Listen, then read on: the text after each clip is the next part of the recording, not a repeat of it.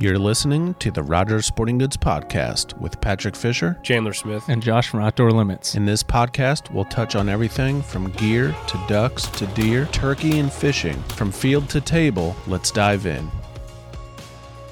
Well, so that's Josh.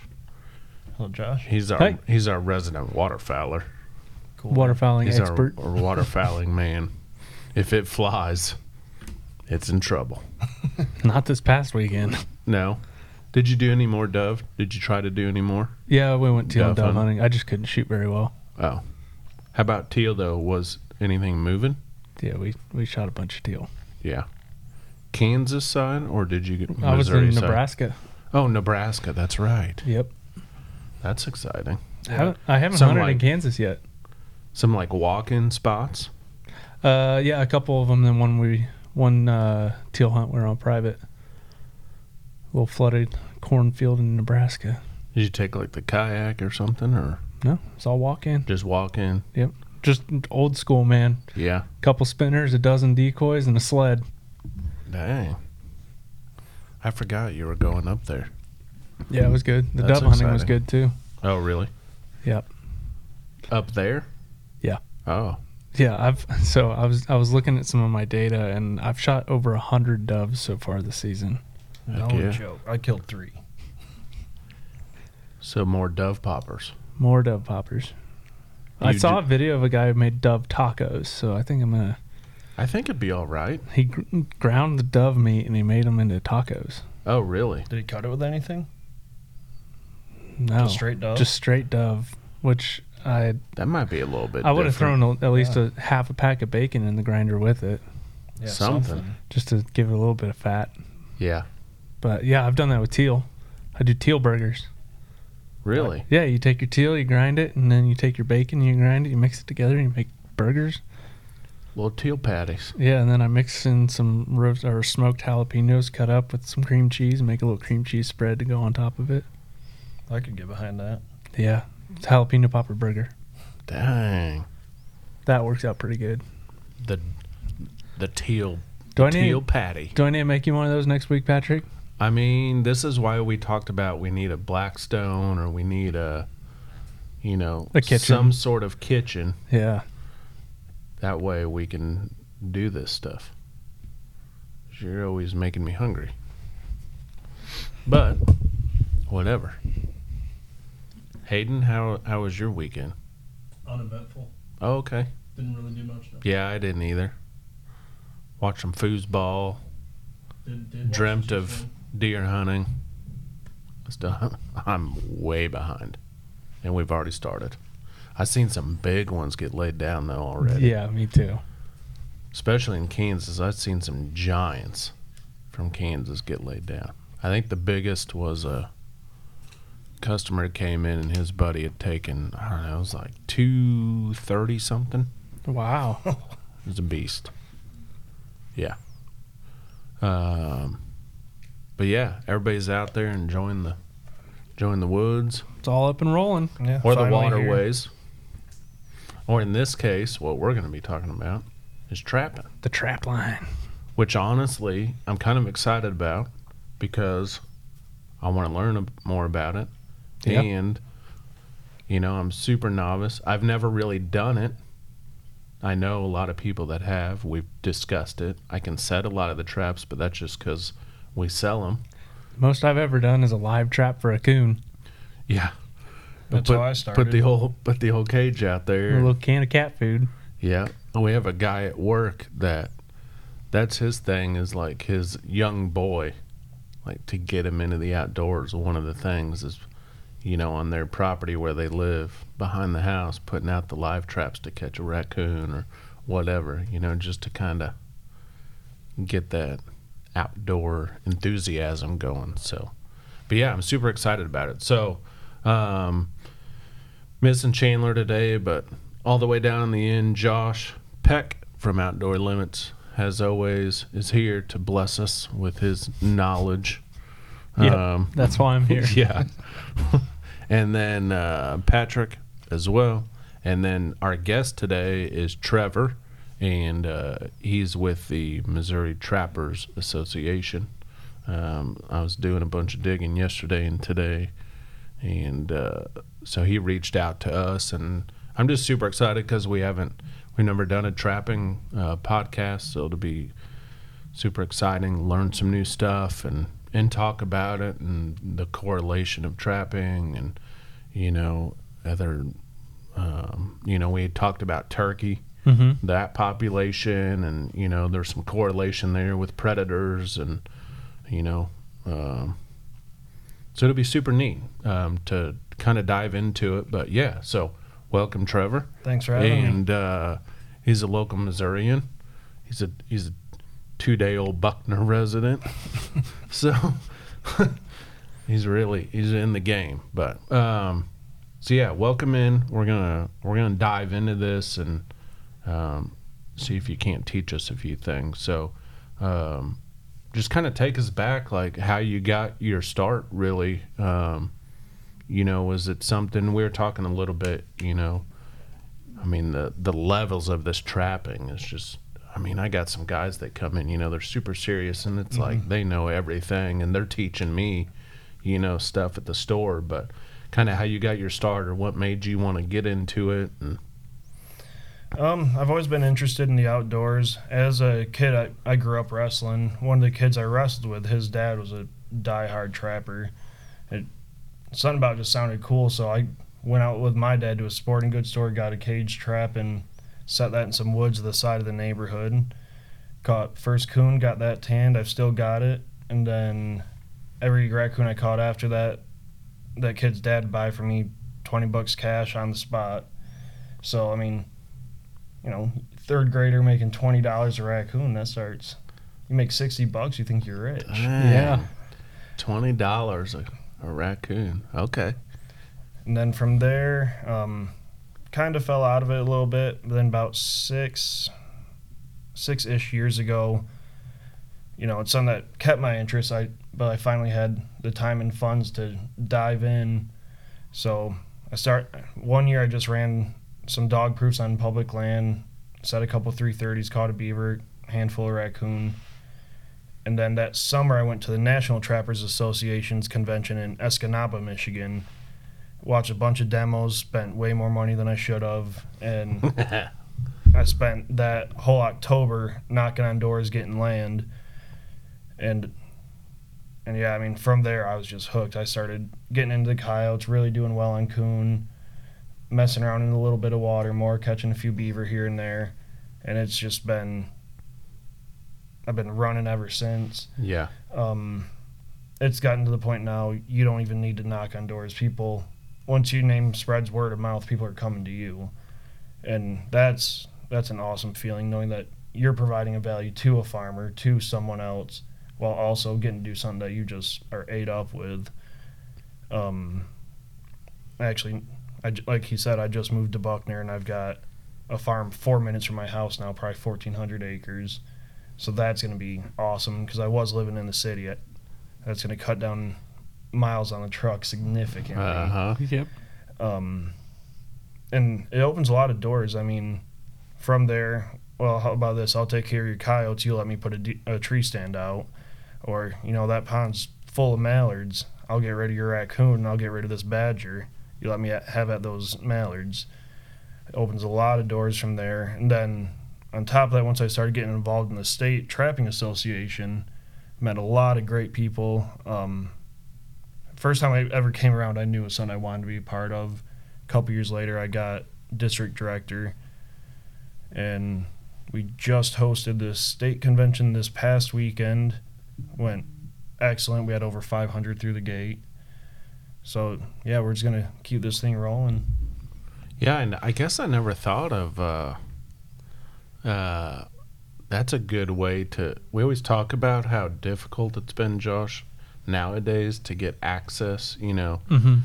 It's less prevalent to knock on a door and get access, because these leases are going for so much money. But trapping, that's a good bridge to, you're offering a service, especially if it's a farmer or a guy that's got chickens on his farm, or whatever. You're providing a service to them. Hey, maybe they let you hunt some, Yeah, and especially, you get your foot in the door through trapping, you show them you're going to be respectful of their land, you're going to abide by any rules they have set forth. You represent yourself well, and they'll say, oh, this guy's been good to me this past year.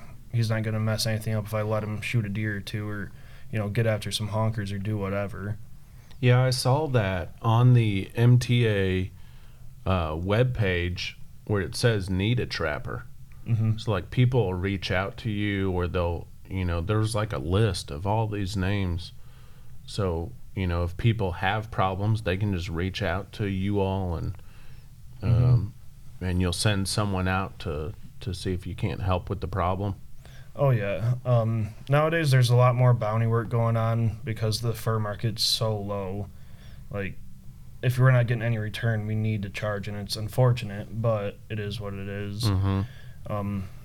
I've got one guy in my district that does a lot. He lives out near Swan Lake, and he does nothing but nuisance beaver jobs on duck clubs out there.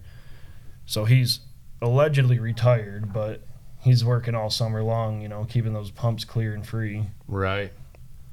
Yeah, when it comes to waterfowl, Josh, well, do you remember when we had, who was it, Jeff Wadden, when they were doing the banding the mallards and stuff, and he was talking about on the trail cams they had the raccoons. I don't think I was here for that trap. Oh my gosh! Am I correct on that? It was, yeah. Remember, so they would band their mallards or whatever they were doing, and the problem at predators, right? So the raccoons would swim in to the traps. It's like a big giant live trap. There's not really a roof on it, but it keeps the mallards so they can band them, and raccoons would go in there and just try to get after these mallards. But yeah, that, like with the waterfowl population, I'm sure, do you see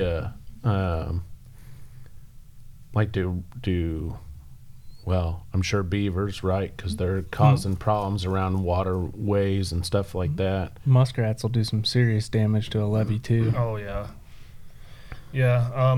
Or the nests. Yeah, Delta waterfowl right now is actually really pushing for predator management because of, like, the pintail population, what it is. For us to keep the current level of waterfowl we have right now, we need at least a 15% success rate on our nests, and we're averaging far below that. Really? Yeah, and it's even worse on turkey. I saw it firsthand this year. Found a hen on a nest opening day. 2 days later, hens tore up. All the eggshells are scattered everywhere. Bobcats do a number on them. Raccoon, obviously. Possum, skunk. They just tear any sort of nesting bird. They're gonna have a huge impact on. And you're seeing more. They're just raiding the nest. They might not even eat them. Are they just tearing up the? No, they're eating those eggs. Everything. Mm-hmm. They're eating those eggs, and a lot of time they're going after the hen on the nest too.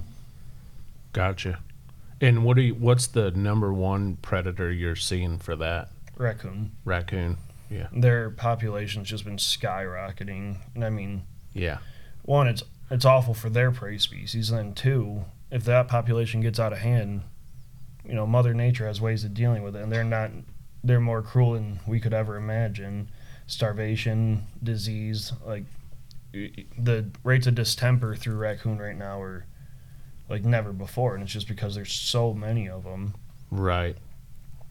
And they get out, it just gets out of control. The raccoons, like, I'll have on trail camera, and all of a sudden there'd be like 30 raccoons in an area around my, feed spot or whatever. I'm like, oh my gosh. Yeah. This is like they send out a raccoon call, and everyone in the county shows up. Yeah, their populations are crazy. And are they breeding more than once a year? Just once a year. Okay. But they're still having good sized litters. Yeah. Yeah, and there's so many of them, so it's just like. Yeah, it just compounds itself. Yeah. Yeah. What preys on the raccoons? Owls? I mean, Little baby raccoons. Yeah, I mean, kit raccoons have some predators. But once you get a big adult boar, they might get into a fight with a coyote from time to time. But realistically, if it's not us, they're like they might have a run in with this, that, or the other, but nothing majorly is preying on them. Right. That's what I was thinking is, one of the things you all talk about and just the regulations of trapping and why we need it. And, it's not like it's a renewable resource. Oh, 100%. I mean, these raccoons aren't going anywhere. I mean, you need more trappers. Oh, yeah. We need more than ever. I mean, and to quick touch base on what you just said about fur being a renewable resource, it's as green as you can get. A lot of your synthetics, I mean, that's just microplastics. That's never going away.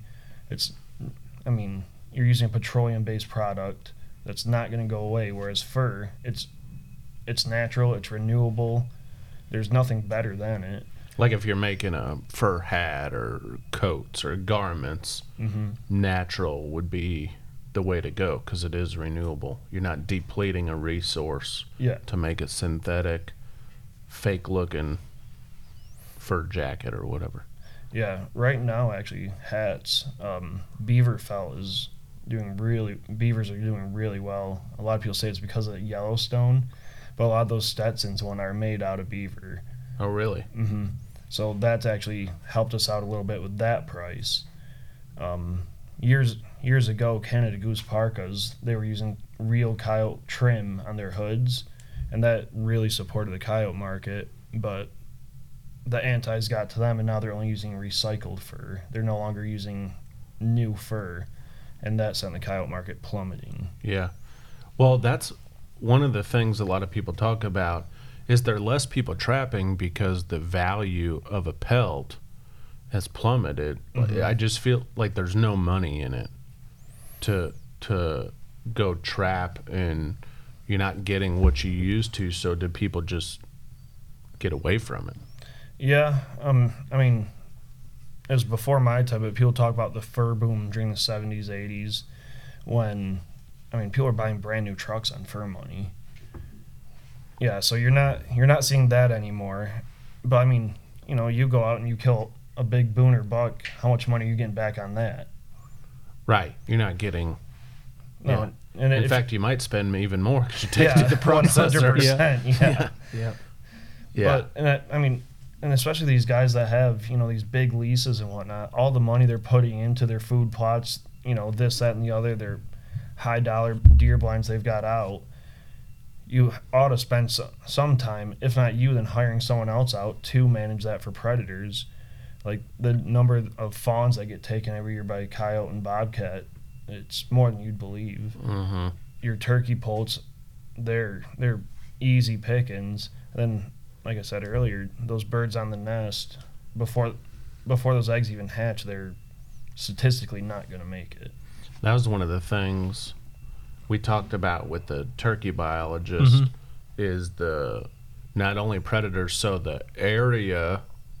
Gosh dang, I can't remember the type of environment that they're living in, they need to nest in, is shrinking, which in correlation then makes it a lot easier for predators to find the turkey nest because it's a shrunken down living habitat where they're nesting, and so it's just like prime time for predators to find these turkey nests because there's the environment that they need. They're not as spread out, so yeah, that's a big contributor to pintail numbers right now. I think it was Ducks, not Delta, that did a big piece on it.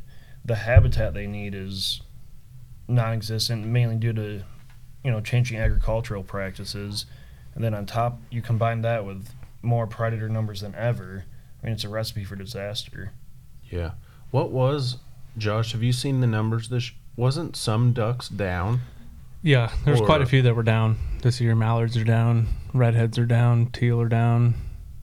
Pretty much everything is down long term. Yeah. Pintails are up over last year, which, and that's not. there's a lot of factors that go into those numbers. Yeah, it's not just that's predators, but yeah, and that's they're- just a breeding count. It's not counting the poults or the ducklings from this year. It's not counting the hatch. So it was just breeding adults.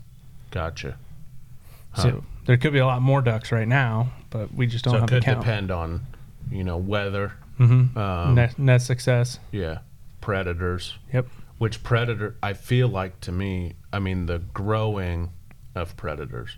Raccoon population's got to be higher than ever. It probably gets higher every year. Oh yeah. I feel like coyotes. I feel like are higher than ever. I don't know the exact numbers. I suppose you'd probably know.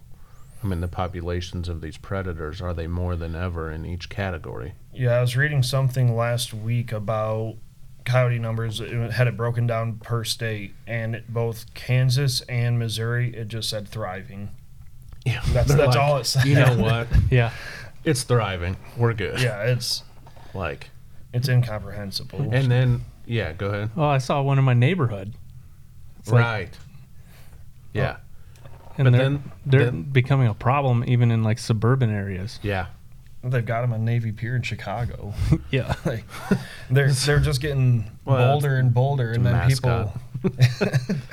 people wonder why they're having more and more conflict. Like even in suburbia, the nuisance guys that are working out there, they're getting more raccoon out of attic than ever. They're having more people that have fox in their backyard going after their backyard pet chickens.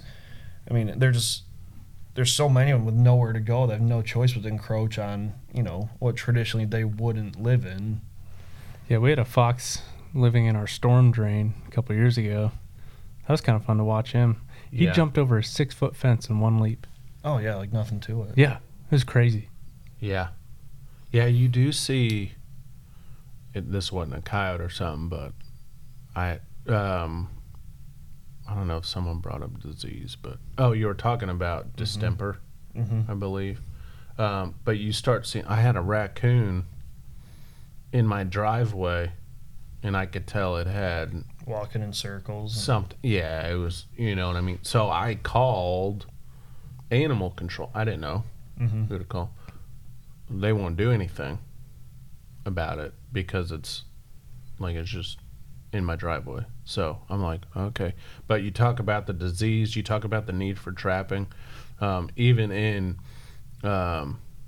town around someone's house, because if you have pets, you don't want that spreading to your Yeah, disease. disease. Yeah. The spreading of disease into Especially your in- dogs Yeah, or and coyotes and fox mange is awful, and that's super, super contagious. And then, on top of that, if you have a house cat, that coyote wants to eat it. yeah. And my neighbors have a chicken coop in town, Yep. that right draws behind them my in. fence. Coyotes also like the little fluffy dogs. Yep. Yeah. Oh, they'll have that. They're like a little Slim Jim, a little snack, Yeah. little appetizer. So, is there a growing interest in trapping? Is it kind of making a resurgence, or Yes. You're not seeing the fur trappers anymore. Mhm. What you're seeing now is honestly guys our age that have their leases, that have this, that, or the other, and are doing it strictly for predator management. And the money side, it's the same thing. You used to have people making living off of that. Now they're making their living off of depredation issues. I gotcha. Like down in Texas, it's huge with those exotics. Mm-hmm. People come from, I know a few big name trappers from Michigan, South Dakota, Iowa, that go down there just to do depredation work. And those guys were traditionally, they were fur trappers, but now it's gone away from that. So they had to adjust with the market, and now they're just doing all that depredation work. And when you're saying that, so instead of trapping, they're just out there. They're getting paid for shooting. a service instead of a product. Yes, exactly. Yes, if you're a big cattle rancher, or if you've got a big high fence operation in Texas, you have a coyote that gets in. Lisa Rusat from South Dakota talks about how he used to he went from trying to put up the most coyotes he could to now he's after that one coyote. Really? And yeah, that's what it shifted to. I've seen like these was it last? It might have been this year, but these raccoon roundups and these coyote roundups, and there's just piles of them, and they're not trapping. They're going out there and, hey, we need to take a lot of these, and it still doesn't. I mean, it hurts the population that instance, but it really overall it's not hurting this renewable resource. No. And that's why we have these regulations, which we always joke, Josh, right? Yep. Yep. Yep. Make sure you read your Check with your local game and fish. local game and fish regulations. But well, I was reading them about the trapping because since I don't trap, it's not like I read up on them. Mm-hmm. But it's the same. Like your duck regulations, what you can shoot one year to the next. But I was reading the trapping regulations, and even I was learning a little bit. I mean, there's definitely, if you want to get into trapping, check those over because there are different. You can't put some traps here. You got to use them here. You can't have like A snare. yeah. What's the one that has to go underwater? Is it a snare? In Missouri, it's a snare. We do have non-lethal snares, which are referred to as cable restraints. You can't use entanglement, so you can't have them around rooted woody vegetation is the wording that MDC uses. I mean, you catch somebody's house dog, they get wrapped around that, it's Right. going to be bad news bears. Yeah. Then the type of body gripping traps, like we were talking about 330s for beaver earlier. Yeah. You can't be using 330s on dry ground. Next thing you don't some want guy running a beagle. Yeah. Well, even a little kid walking around the neighborhood. I mean, I've seen the 330 when we test them out at the store just so we know how to use them.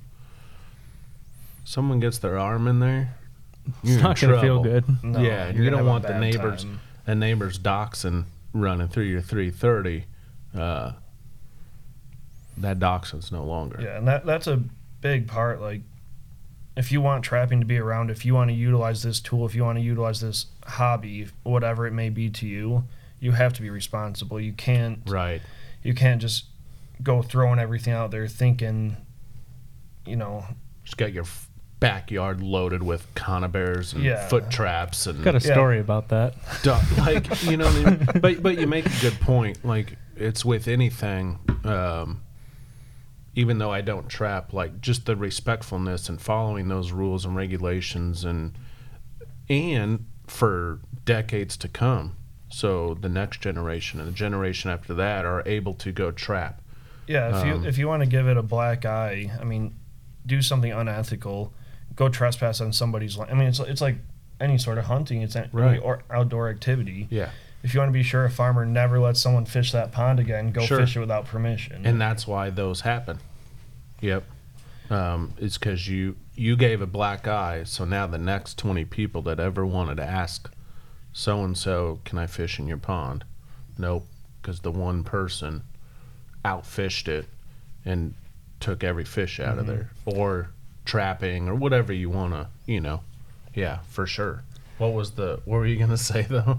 Oh, my story? Yeah. We want to get into this? No, we don't have to. No. I might incriminate myself. Tell us after, though. Okay.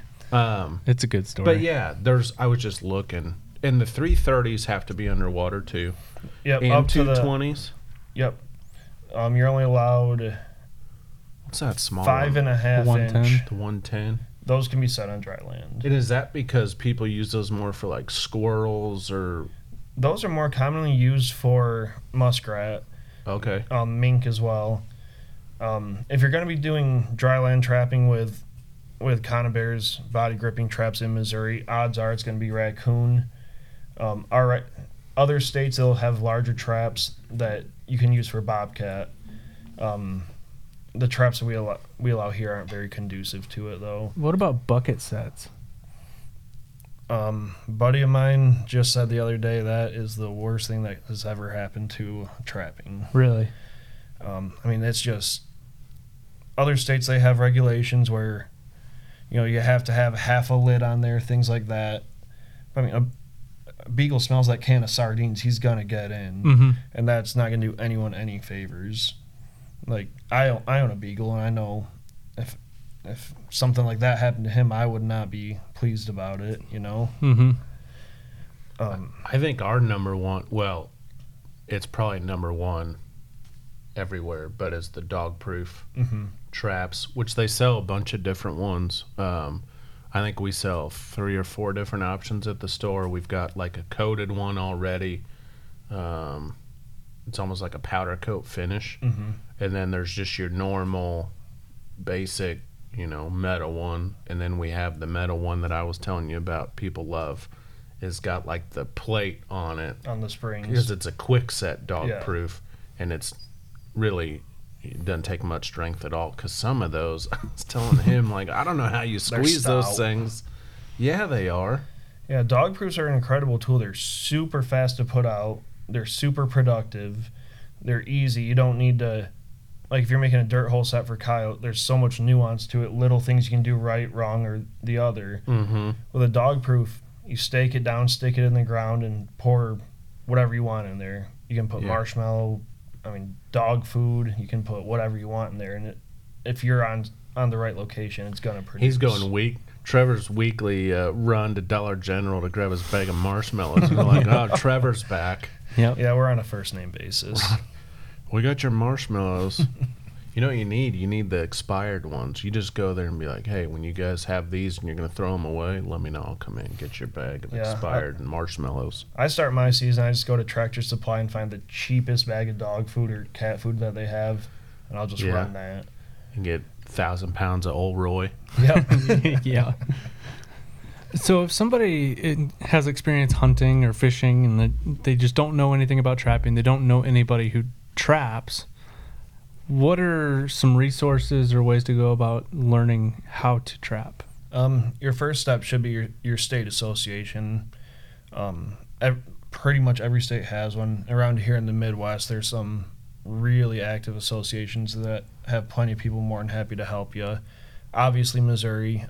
Iowa has a great association. Kansas has some pretty good guys. Even Illinois has really solid guys running it. Reach out to your association. A lot of times we're putting on clinics, and even if we're not, if it's mid-season, like I've always got an open spot in my truck for anyone to jump in, and I'll spend a whole day showing them what I do, how I do it, why I do it.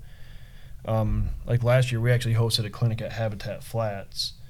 Tony let us use the facility, and we had around 30 people attend, all ages. Everyone from 3-year-olds up to 68, 70-year-old retirees.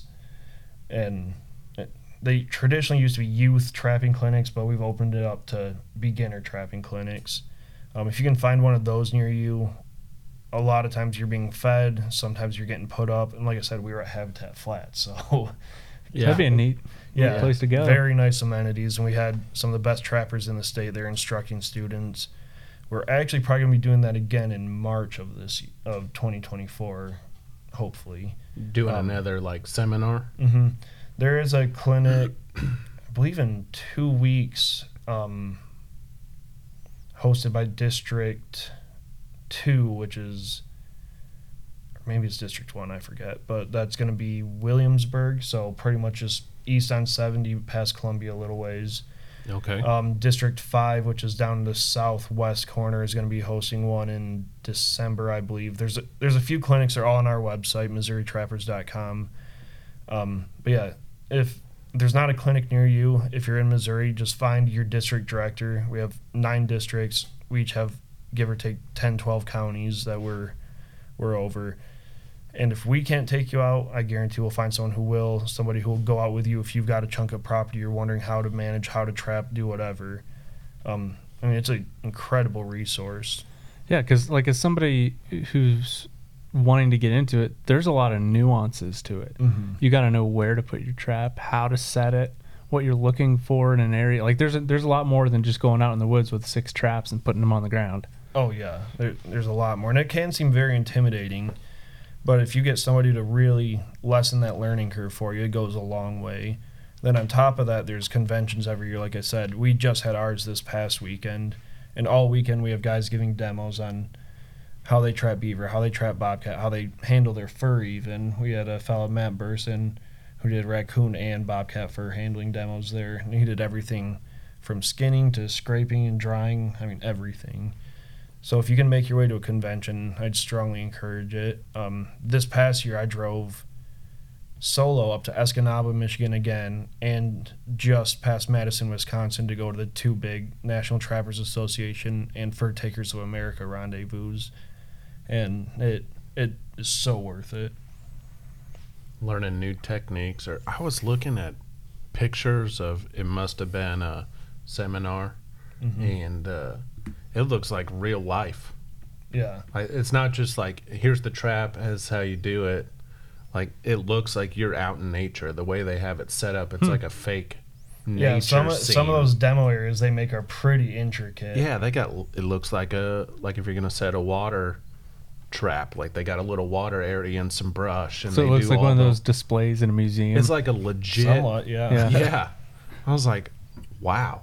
I think the one I don't know if it looked like it was in an arena, or something like a horse arena or something. Yeah. So there's sounds like there's a bunch of different resources that somebody can go to and learn how to Yeah, trap. there's a ton. And I mean, if you reach out, somebody will take care of you. Like I said, if I'm too busy, then I know this guy who will be more than happy to join you or take you out, or this guy will be able to. There's people, I mean, because our numbers aren't what they used to be, we're more ready than ever to share our knowledge, share, and get people involved in the hobby, the lifestyle, the sport, whatever you want to call it. Yeah, I mean, it would just be detrimental to see trapping just peter to nothing, Yeah, I mean, from a few different standpoints, whether it's just our heritage, our traditions, or even wildlife management. I mean, Fur Takers of America, excuse me. Their motto is the cruelest thing we can do to wildlife is to fail to manage it, and that's so true. And from both the raccoon standpoint or the turkey, the pintail, whatever, it's absolutely essential that us as sportsmen do our part and do more than just take our buck, get our limit of honkers, whatever, and call it a day. Yep. There was one, was it Montgomery? They do auctions. Montgomery City. Yeah. Mm-hmm. So you can, if you're into trapping, or maybe you're listening and you're like, oh, I trap, and I got pelts or whatever, but there's auctions that every February people can go to. Yeah, every February we put on a fur auction. There are a few county buyers out there that are left. There are still avenues, there are still markets for your fur. If anyone says that's absolutely worthless, they're not working hard enough to market their product. I mean, it's not what it used to be. I mean, that's just a fact. But there are still avenues for you to sell that fur. Okay. That's good to know. Because typically what the value seems like it's not as high, but you just feel like there's just nowhere to sell. But obviously there is. Mm-hmm. There's places you can sell and go to these auctions and do stuff like that. Yeah, So, last year our state auction actually had some pretty decent averages. Bobcat did really well, Beaver did really well, Otter did really well. So, I mean, like what I'm setting for this winter, I might chase the market a little bit, but at the end of the day, I'm ate up with it. I love it. I'm going to be trapping coyotes. Like the guy I used to sell to, he won't buy them anymore, but I'm still going after them. yeah. Mm-hmm. So You need to tell them to get on board right now. let's say somebody works full time Mm-hmm. and they want to get into trapping. What is, like, they can only go out on Saturday and Sunday to run a trap line. What does that look like? Well, I work retail, and November in the retail world gets pretty crazy. I'm salaried, so I'm working 50+ hours a week, and I still, I'm not setting any records, but I do pretty well. For me, it's having the drive to get out there and get after it. I've got a buddy who is a firefighter. He works, 24 to 48 hours at a time, so legally, ethically, morally, he can't have lines set while he's working because, you have to check daily.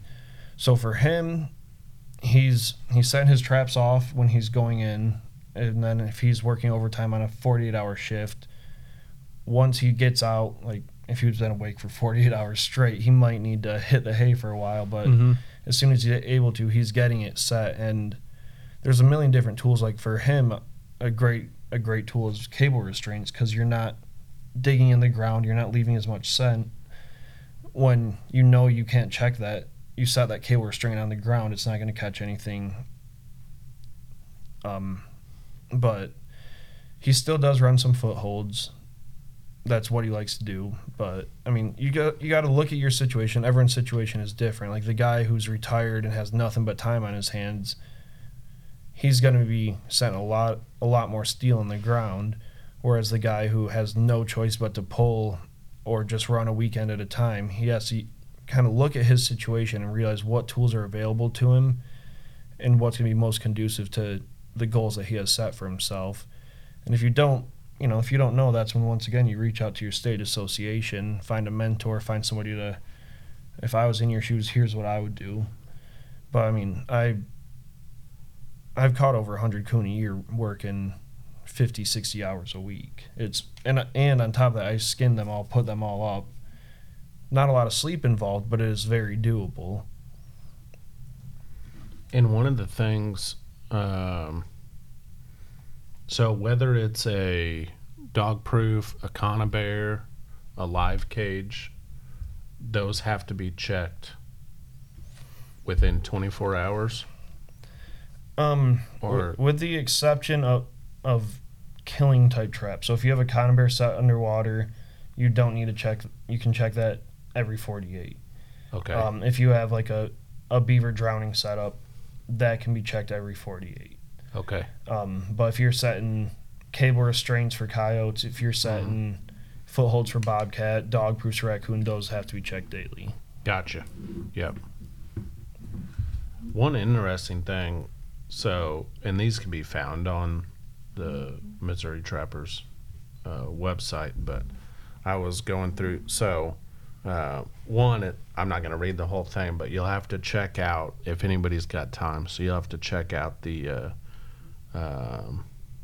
it was the interaction between the Humane Society of the United States and then the factual rebuttals. There's some good ones in there. I mean, we get it. Like one that I highlighted, which we just talked about, the HSUS statement was trapped animals can suffer from thirst and starvation. They may die as a result of exposure to the elements or predation. And so that's why we have, the DNR sets these regulations. We just talked about that 24 hours. You're checking them so often. That's why you do that. You check them every day. That way. A lot of those claims are made from unethical and or if not illegal trappers. Right. I mean, if aside from legality, there's just a moral, ethical obligation to do your part. It's simple as that. If you're not gonna do it the right way, then don't do it at all, because you're just hurting everyone that is willing to put in the work, the time, the money to do it the correct way. Mm-hmm. And one thing you brought up, and I'll reiterate it, obviously as a natural resource, but using, like hats or jackets, things like that. And you talked about that. Like, there's just nothing wasted in the production of those. Of course, I'm reiterating what's on there, but you can make fertilizer, medicines, all these other biodegradable products versus like synthetic, where you're using, the oil and other non-renewable resources. So that's a great thing to think about. And why trapping is beneficial. Yeah, and there's markets, like some people, they'll kind of look at it a little like wearily, because they're thinking, oh, you're just skinning the animal and tossing the rest. That's not true. There's markets for everything. I mean, the skulls go for a lot. If you're willing to, get some beetles and degrease some skulls, that's a great market. And they look super awesome. Yeah. I mean, even if you've never caught a coyote, having that coyote skull on the shelf looks pretty cool. Add that to the man cave. Yeah. Raccoon baculums, you can sell those all day long. Yeah. Dang. Beaver castor. Oh yeah, castor's a hot commodity. That's actually approved for use as a vanilla flavorant. Mm-hmm. What? Yep. Beavers have a castor gland, Right. and it's what they use to mark their territory. Okay. And that can be used. It's used in a lot of perfumes as a skunk essence. Small amount of skunk essence carries that smell so well. That's used in perfumes.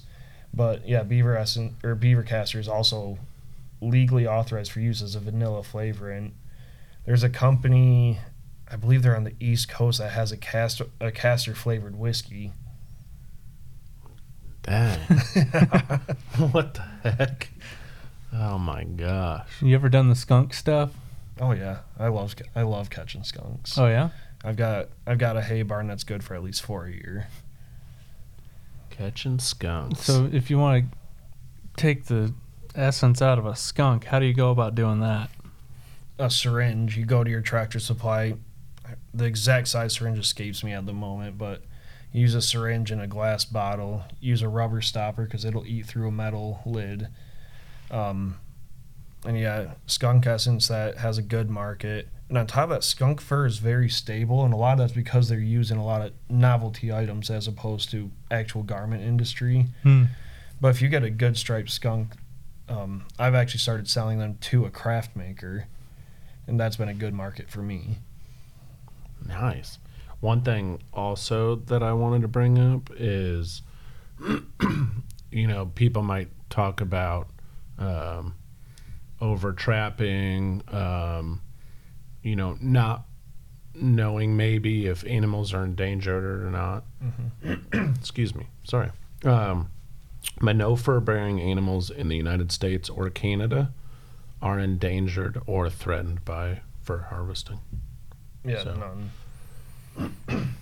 Like people might Just think, so. like in Missouri, there's no limit on number of bobcats, and people who just don't know might think, well, I've never seen a bobcat before. Well, think if you go to a buddy's house who has a shy house cat, you're not going to see the cat. That's just their Right. nature. Mm-hmm. They don't want to be seen. They make sure they're not, but there's still Yeah. plenty out there. That's why they're really good hunters. Yes. Can you trap a mountain lion in Missouri? Not in Missouri. There's not. You might from time to time get one that happens to pass through, but there's not really a population of them. You can in Texas, though. They're actually considered a varmint in Texas. So you can trap them? Mm-hmm. What's that look like? One of them big old bear traps? Man, they used to trap bears. Yeah. Or maybe they still do. I don't in even Maine, know. you can use a foot snare on a bear, which is essentially kind of like they put a pipe in the ground, put some bait in the bottom, and they reach in. It's like a dog proof for a bear. But you can still do that in Maine. Can you imagine rolling up on that and having a pissed off bear waiting for you? Yeah, I've seen pictures that they tear everything and anything around them up. Yeah. That's on the bucket list. They used to have those. It's like, what am I thinking? Coil spring traps or whatever. Yeah, like for like the bears. big bear traps in the long cartoons. springs. Yep. But they don't do those anymore, right? No, those are Actually, they're illegal to have, I think. if not to have. They have a good market like for as a collector's item. Because I mean, you put one of Do those. the teeth have to be shaved down though, or whatever? Not if, in Missouri. You're not. Most states you're not allowed to use tooth traps. There's a few where you can under ice, but no one really does. Gotcha. But like if you have it just like on the wall in the man cave. Yeah, a lot of Yeah. people, you see them. Yeah, it looks sweet. Yeah, hanging up there. It's a conversation piece. My uncle's got one because he trapped in Alaska Mm-hmm. and like old time trapping wolves and. But I'm like, he's had one. Thing's giant. Well, yeah, to handle big old black bear, like you better have some hardware. Yeah. So here's a question I've got. You're not using killing traps, so oftentimes you're rolling up and the animal's still alive. Mm-hmm. What do you use to dispatch that animal? A lot of guys use a 22. A lot of guys use an air rifle. There's a few different techniques. Especially if you're new to it, I would strongly advise against headshots. It can get pretty messy. If you're gonna use an air rifle, a 22, whatever, go for the lung or the heart. Gotcha. Yeah, because I'm probably, and some people just want to relocate them. Mm-hmm. Some people trap to relocate them. That's, in my opinion, that's very unethical. Maybe like around the house or something. You know, you in a lot of states, it's actually illegal. I mean, and if you do that, honestly, you're just making your problem somebody else's. Yeah. It's not. Yeah. It's not fair to the animal. It's pretty cruel. Like a lot of times, the species that or the population that you're bringing them to won't take too kindly to them. Honestly, it sounds counterintuitive, but the most ethical thing to do if you have an issue is to put the animal down. Gotcha. That makes sense. Because, yeah, I guess I never thought of it like that. That's interesting. Well, and then Because disease people spreading put too. out a live cage, Mhm. you know, they got a raccoon. Mm-hmm. They're like, oh, I'm going to go take it somewhere. Yeah, I and had that's a- how a lot of disease spreads. That's why in a lot of places it's illegal. But they to do also so. have, like, their societies and their, Mm-hmm. you know. The so you're- pecking order. Yeah, so you're taking some animal that lived in this area around his buddies and whoever, and you're taking them somewhere else. And it could Who spread knows? disease. Right. Yeah, big Yeah. time.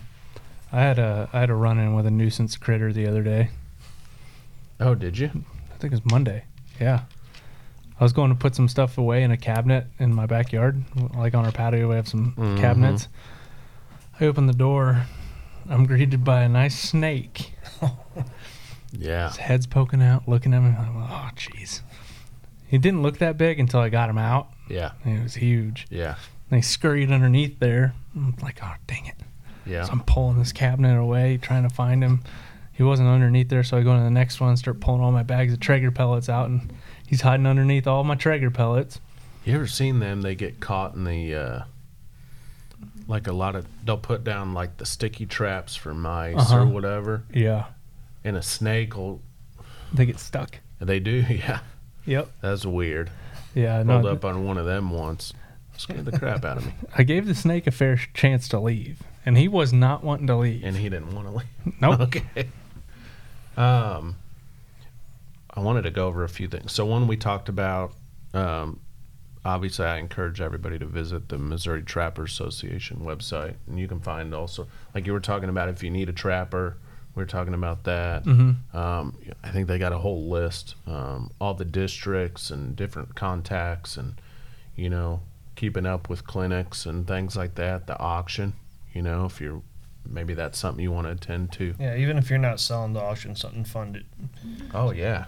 Yeah, I actually never make it to the auction because I'm guiding snow geese that time of year, but it's a good time. Yeah. Make it out there, check it out. Maybe get you some castor. Make a bid on that. One of the things I wanted to, there is a membership program that people can fill out for the MTA. You know, it's another way to get involved. Yeah, I can't say enough. I would strongly recommend getting involved. One, for just the knowledge that you'll gain, and then two, it's a great social organization. Some of these guys have known each other 40 plus years, and they look forward to every year coming to our state convention and just, you know, chewing the fat with their old buddies. Yeah. The people I've met, beyond welcoming. We've got people from every walk of life. My firefighter buddy lives in Westport, and he's beyond welcomed and makes a ton of friends at these things. So even if you're like, don't be hesitant. People are going to welcome you with open arms, no matter who you are, where you're from.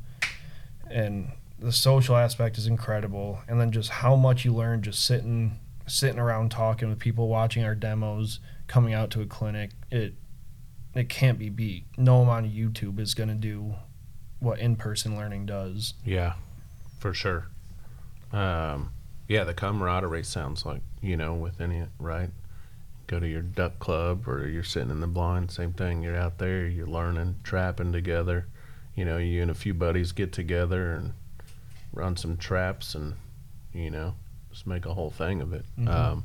The other thing I wanted to bring up was the Ed and Alta Graf Memorial Scholarship. So it's something MTA has on their website. You can download an application for that. So that's for those pursuing a career in any wildlife field, such as wildlife management, fur bearer management, wildlife biology, or law enforcement. The deadline for applications is August 1st. So I'm guessing the ones for this year are already done. They'll be picked out, and then next year you have until August 1st. It's probably the same every year. I'm actually the chairman of that committee too. There you go. Yeah. We have the guy. Yep. And what's nice is we give the winner we just cut them a check. They can use however they see fit. If they need to put it towards books, a computer, housing, whatever, they can use as they see fit. That's something I personally really enjoy doing because it gives us a chance to give back. We're always asking, please sign up, please donate, please this, that, the other, but to actually give something to someone feels right, very rewarding. And it says they can reapply each year as long as he or she's still pursuing that qualified field. So, Yeah, the kid that won this year also won last year, but it's his last year in school, so he said, it'd be nice to see someone else win it. Gotcha. Okay. Yeah, so that's pretty cool. But yeah, there's all sorts of tabs you can, check it out. And also, reach out to these folks that are in this field if you have questions about, what's the best way to go about my raccoon thing, or reach out and see if you can tag along to learn so you can get into it. I love when people ride along with me. Yeah, why not? We go to Casey's, get a big, gourmet you're not breakfast. by yourself, right? Yeah. So, and we offer, it's not everything, but we try to keep expanding at the store. So we keep building on, and we always take everybody's input, like, hey, I think we should offer this, or hey, have you guys ever thought about handling this product? And so we're getting there. We carry the dog-proof traps. We carry the 110s, 220s, and 330 conibears, live cages, the number 2s and number 3s, coil traps, lots of different scent. I don't know how many jars of Hiawatha Valley nasty thing we sell. That's pretty loud stuff. Oh my gosh. It's good stuff, but you know it's in the store. We have to remind the factory that we get it from to tape. We need it taped when it comes in. One time it didn't come in taped, and the lid's not enough to keep the smell in it, so we had to put them in baggies. Loud. It is gross. Need a little scent thief. Yeah. This is for real. So yeah, we've got some anchors, we've got some fleshing knives or whatever you call them. But actually this year we got some kits. It's like you can get. Oh, those are. It's only like $125. You get like everything you need. To get started. Those are great to get started. Yeah, with. Your anchors, your traps, your everything. So that's kind of cool too. I'm still learning all the different scents. There's so much out there if you really want to get into it deep. Yeah, and that's another thing. It can seem overwhelming because there's every sort of gadget and gizmo you can imagine. Ask somebody, do I really need this? A lot of times they'll tell you what you don't need. Right. Yeah. Save you some money, save you some trial and error. And you start small, right? You just build into it. Mm-hmm. Like even you were alluding to doing that. Like just starting with a live cage, and then you just start moving up, and pretty soon you get some dog proofs, and then all of a sudden you're running snares or conibears, and yeah, I love it. Yeah, it builds up. I mean, every year you buy a couple traps. Next thing you know, you got a garage full old ladies yelling at you about storage, and yeah, the wife doesn't. She wants to make sure that Hiawatha Valley, you got your trap and fridge about block over from the house. Yeah. Yeah, I'll be keeping that stuff next to the milk. It goes in the beer fridge. Yeah, and even then, you'd come into the store, I'll open a jar for you. I'm good.